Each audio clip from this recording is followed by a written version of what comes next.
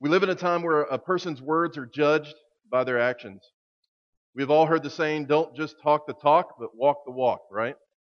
Benjamin Franklin famous said, well done is better than well said. This weekend we remember those brave men and women who walk the walk as our veterans, who served in the various branches of the military. So I thank you for your service. Let us turn to our scripture reading for this week. Now, as we do that, it is in James 4, and we'll be reading verses 11 and 12. I also want to point out our Connections Journal. Now, this is something that allows us as a congregation to go a little bit deeper into God's Word during the week. It allows us to connect to the preaching and allows us to tend our hearts throughout each day. Allows a little bit of a moment to be able to get deeper into God's Word and to let that go deep into our hearts so that we are changed. So we do put some pretty good effort into the questions that we ask, the things that we put forward in this. So I definitely recommend you use this as a tool to get closer with God and to get deeper into His Word. So let us go to James. Again, James 4, verse 11 and 12. It says this, do not speak evil against one another, brothers and sisters. Whoever speaks evil against another or judges another speaks evil against the law and judges the law. But if you judge the law, you are not a doer of the law, but a judge. There is one lawgiver and judge who is able to save and destroy. So who then are you to judge your neighbor? The word of God for the people of God. Thanks be to God. Remembering back to last Sunday, Pastor Brad put forward to us that we should back up our religion with our righteousness. Another way we walk the walk. We learn that the Bible feels very strongly about the words that come from our mouths. We also were taught that we need to stink. Do you remember that? That we all need to stink? If you were not here last week, please take time to listen to that message. You can find it on our website at timberlakeumc.org under the messages link. I also want to acknowledge that there might be those listening to me on Facebook or on podcasts, and I just want to say I'm so glad that you've joined in, and I hope that you will be with us next week in person so that you can join the community atmosphere that we so enjoy here at Timberlake. But so I hope that all of you have been able this past week to be slow in speech. That's where we got the stink from, if we remember. That we slow in speech, that we're true, that we're true in our motives, that we're inspiring with our words, the I. The N, we're necessary in our intent. And the K, that we're kind in our delivery when we have engaged with our family, friends, co-workers, and so on throughout this past week. So I hope that you've been extra stinky. I will say that this is going to be a hard message to hear for some people. We're going to be going over the sin of gossip today. In our Facebook and Twitter-based culture, we might try to downplay that sin as something that is not that big of a deal, that is minuscule, that is minor. But rest assured, sin is sin, and it is egregious to God when we do it. We might even look at the sin of gossip as something that's a necessary part of life, used as a tool to get ahead or to feel better about ourselves. So my hope today is that we all leave here with an understanding more of God's heart and able to communicate that full hope that we have in Jesus to one another in a better way. Now, as we look into James chapter 4, this week my aim is to show us that whatever comes out of our mouths first will be found in our hearts. See, in Matthew 12:34, Jesus said, out of the abundance of the heart, the mouth speaks. So whatever's inside of us will eventually make an appearance outside of us. If we harbor bitterness, unforgiveness, hate, envy, avarice, vainglory, etc., in our hearts, then we must expect that our lives will be tainted by those things as well. It is as we see in James 3 when he talks of the fresh streams not able in producing salt water. We find this as a law of nature. See, cats produce cats, dogs produce dogs, everything after its kind. So naturally, we would see bitterness produce bitterness, gossip breeds more gossip, and so on. So gossip can be defined in many ways, but I found in my looking through different things this week that Pastor Rick Warren had a really good definition that was very fitting for us. He says this, when we are talking about a situation with someone who is neither part of the problem or part of the solution, then we are probably gossiping. I'll say it one more time. When we are talking about a situation with someone who is neither part of the problem or part of the solution, then we are probably gossiping. See, in Ephesians 4, verses 23 to 25, we read, "Put off your old nature, which brings to you your former manner of life and is corrupt through deceitful lusts. And be renewed in the spirit of your minds, and put on the new nature, created after the likeness of God in true righteousness and holiness. Therefore, putting away falsehood, let everyone speak the truth with his neighbor, for we are members of one another." It goes on in verses 29 through 32, "Let no evil talk come out of your mouths, but only such as good for edifying, as it fits the occasion, that it may be impart grace to those who hear. And do not grieve the Holy Spirit of God, in whom you were sealed for the day of redemption. Let all bitterness and wrath and anger and clamor and slander be put away from you, with all malice. And be kind to one another, tender-hearted, forgiving one another, as God in Christ forgave you." What we see in these verses is a way to examine what and how we speak to each other. We have put off our old nature, which is corrupted in deceitful lusts, desiring its own glory, not the glory of God. See, brothers and sisters, we are being renewed in the spirit of our minds. That's what these verses in Ephesians teach us. So what does a renewed mind look like, you might ask? Well, what we see in these verses is a way to examine what and how we speak. And in that, the renewed mind comes from an understanding that overgoes our spiritual transformations. So it is not just a natural transformation that a renewed mind is, but it's a spiritual one that goes under the power of the Holy Spirit to bring us to a fullness and a knowledge of who He is. So within that, while avoiding the things that seek to steal, kill, and destroy us, our noble effort of renewing our mind takes place by the power of God only through the Holy Spirit.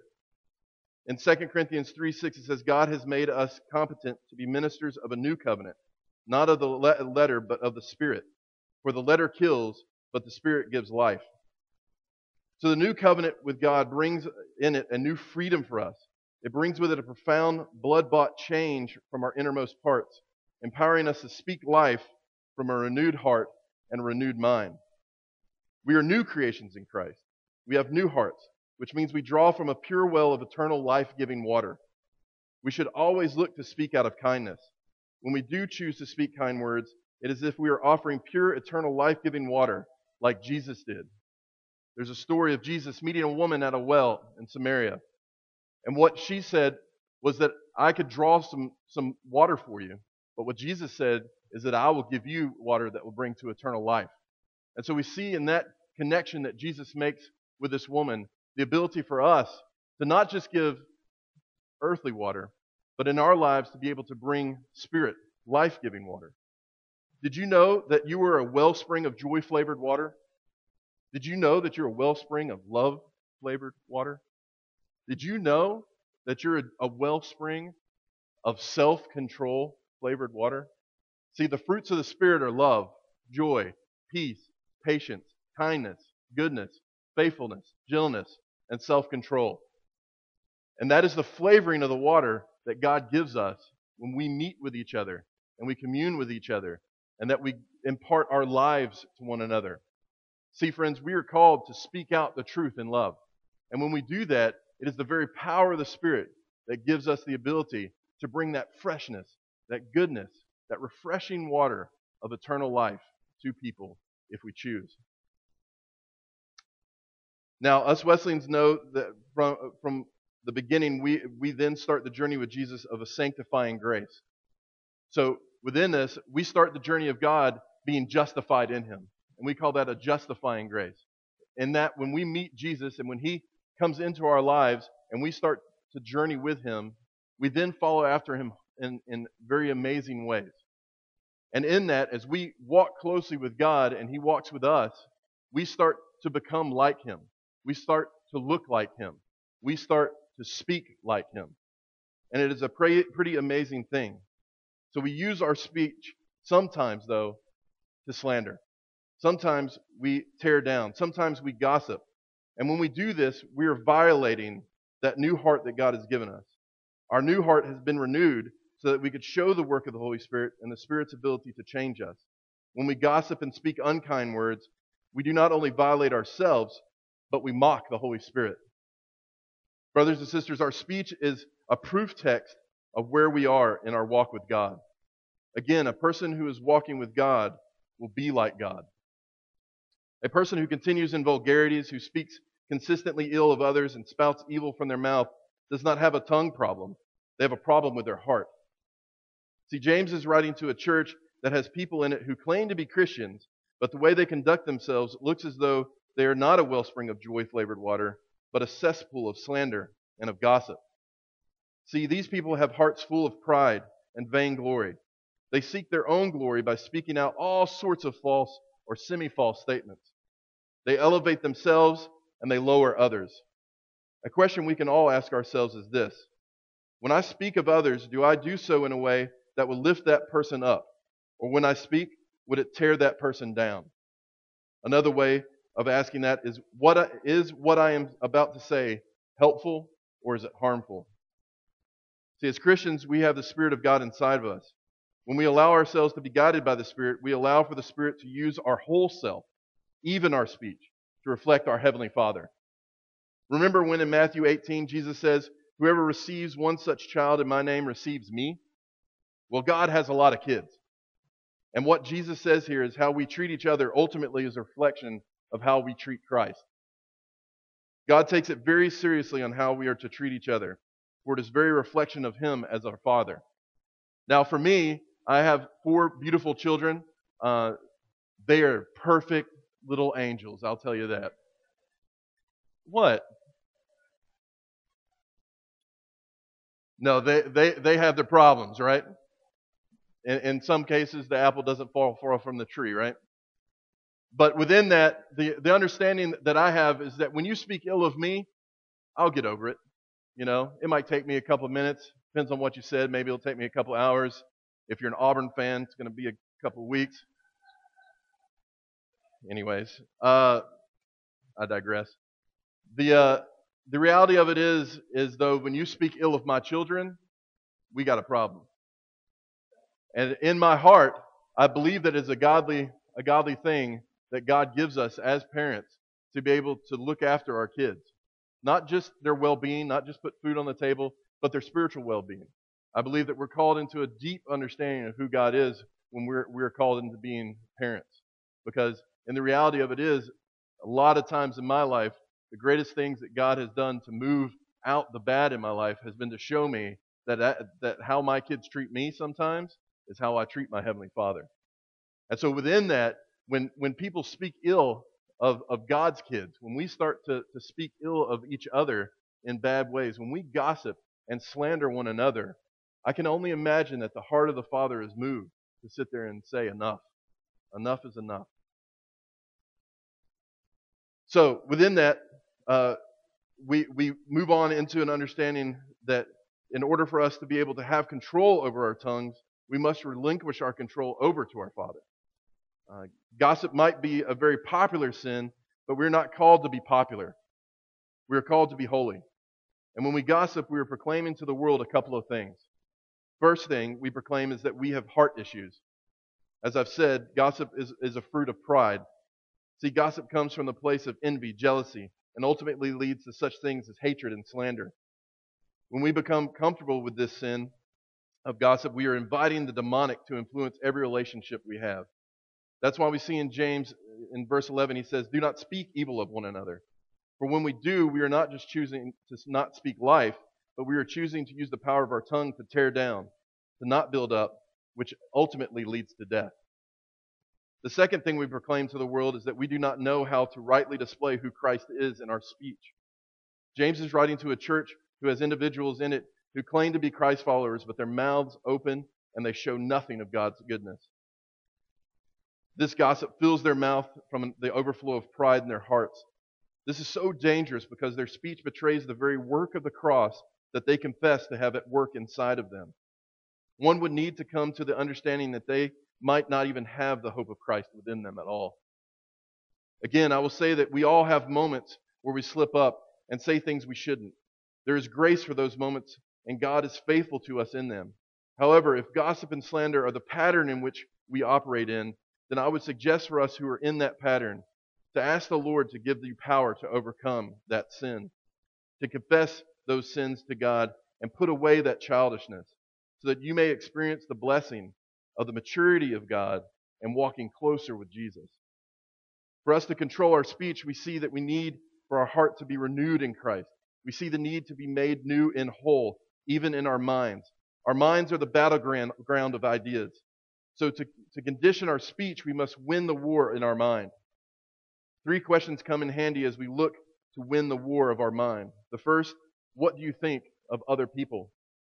Do you consider others better than yourself, as in Philippians 2?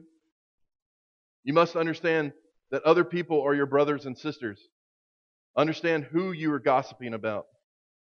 If I look at people for their eternal value, then I see them how our Father in heaven sees them.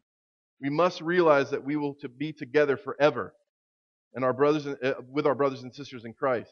With that perspective of understanding that we're all going to be forever together, it should change how I speak of people. What do we think of God is the second question. When we speak evil of one another, we are speaking about a creation of God. So in some real ways, we are proclaiming that we can evaluate a person better than God has evaluated them. When we gossip, we are judging God's laws, which tells us to love our brother, and in doing so, in that we are looking at the higher law of love and saying it is not good enough. See, the power of the cross set up an understanding for us that greater love hath no man than this, that he would lay down his life for his friends. And in the power of that, we have to understand that God's reputation is on the line when we speak ill of one another. For when we speak ill of one another, ultimately it is coming against his character and what he has done and the work that he has done on the cross. It says that that work was not good enough. It says that that work was not right enough. And brothers and sisters, I'm going to tell you, it was. It was absolutely right. It was absolutely good. And it works the power of that through our salvation into becoming more and more like him. So let us do that. The third question is, what do we think about ourselves? In verse 12, James asks this question. So who then are you to judge your neighbor? Do we consider ourselves to be judges over our neighbor? If we gossip of them, we do. We must not think of ourselves as judges over others. That is not to say that we are not to spur one another on in righteousness. See, the way we know the difference between gossip and this spurring of each other on to righteousness is best found in the understanding of what sacrifice is. See, when we spur each other on in righteous ways, we are saying, brother, I am willing to walk with you through this. I am willing to be there for you.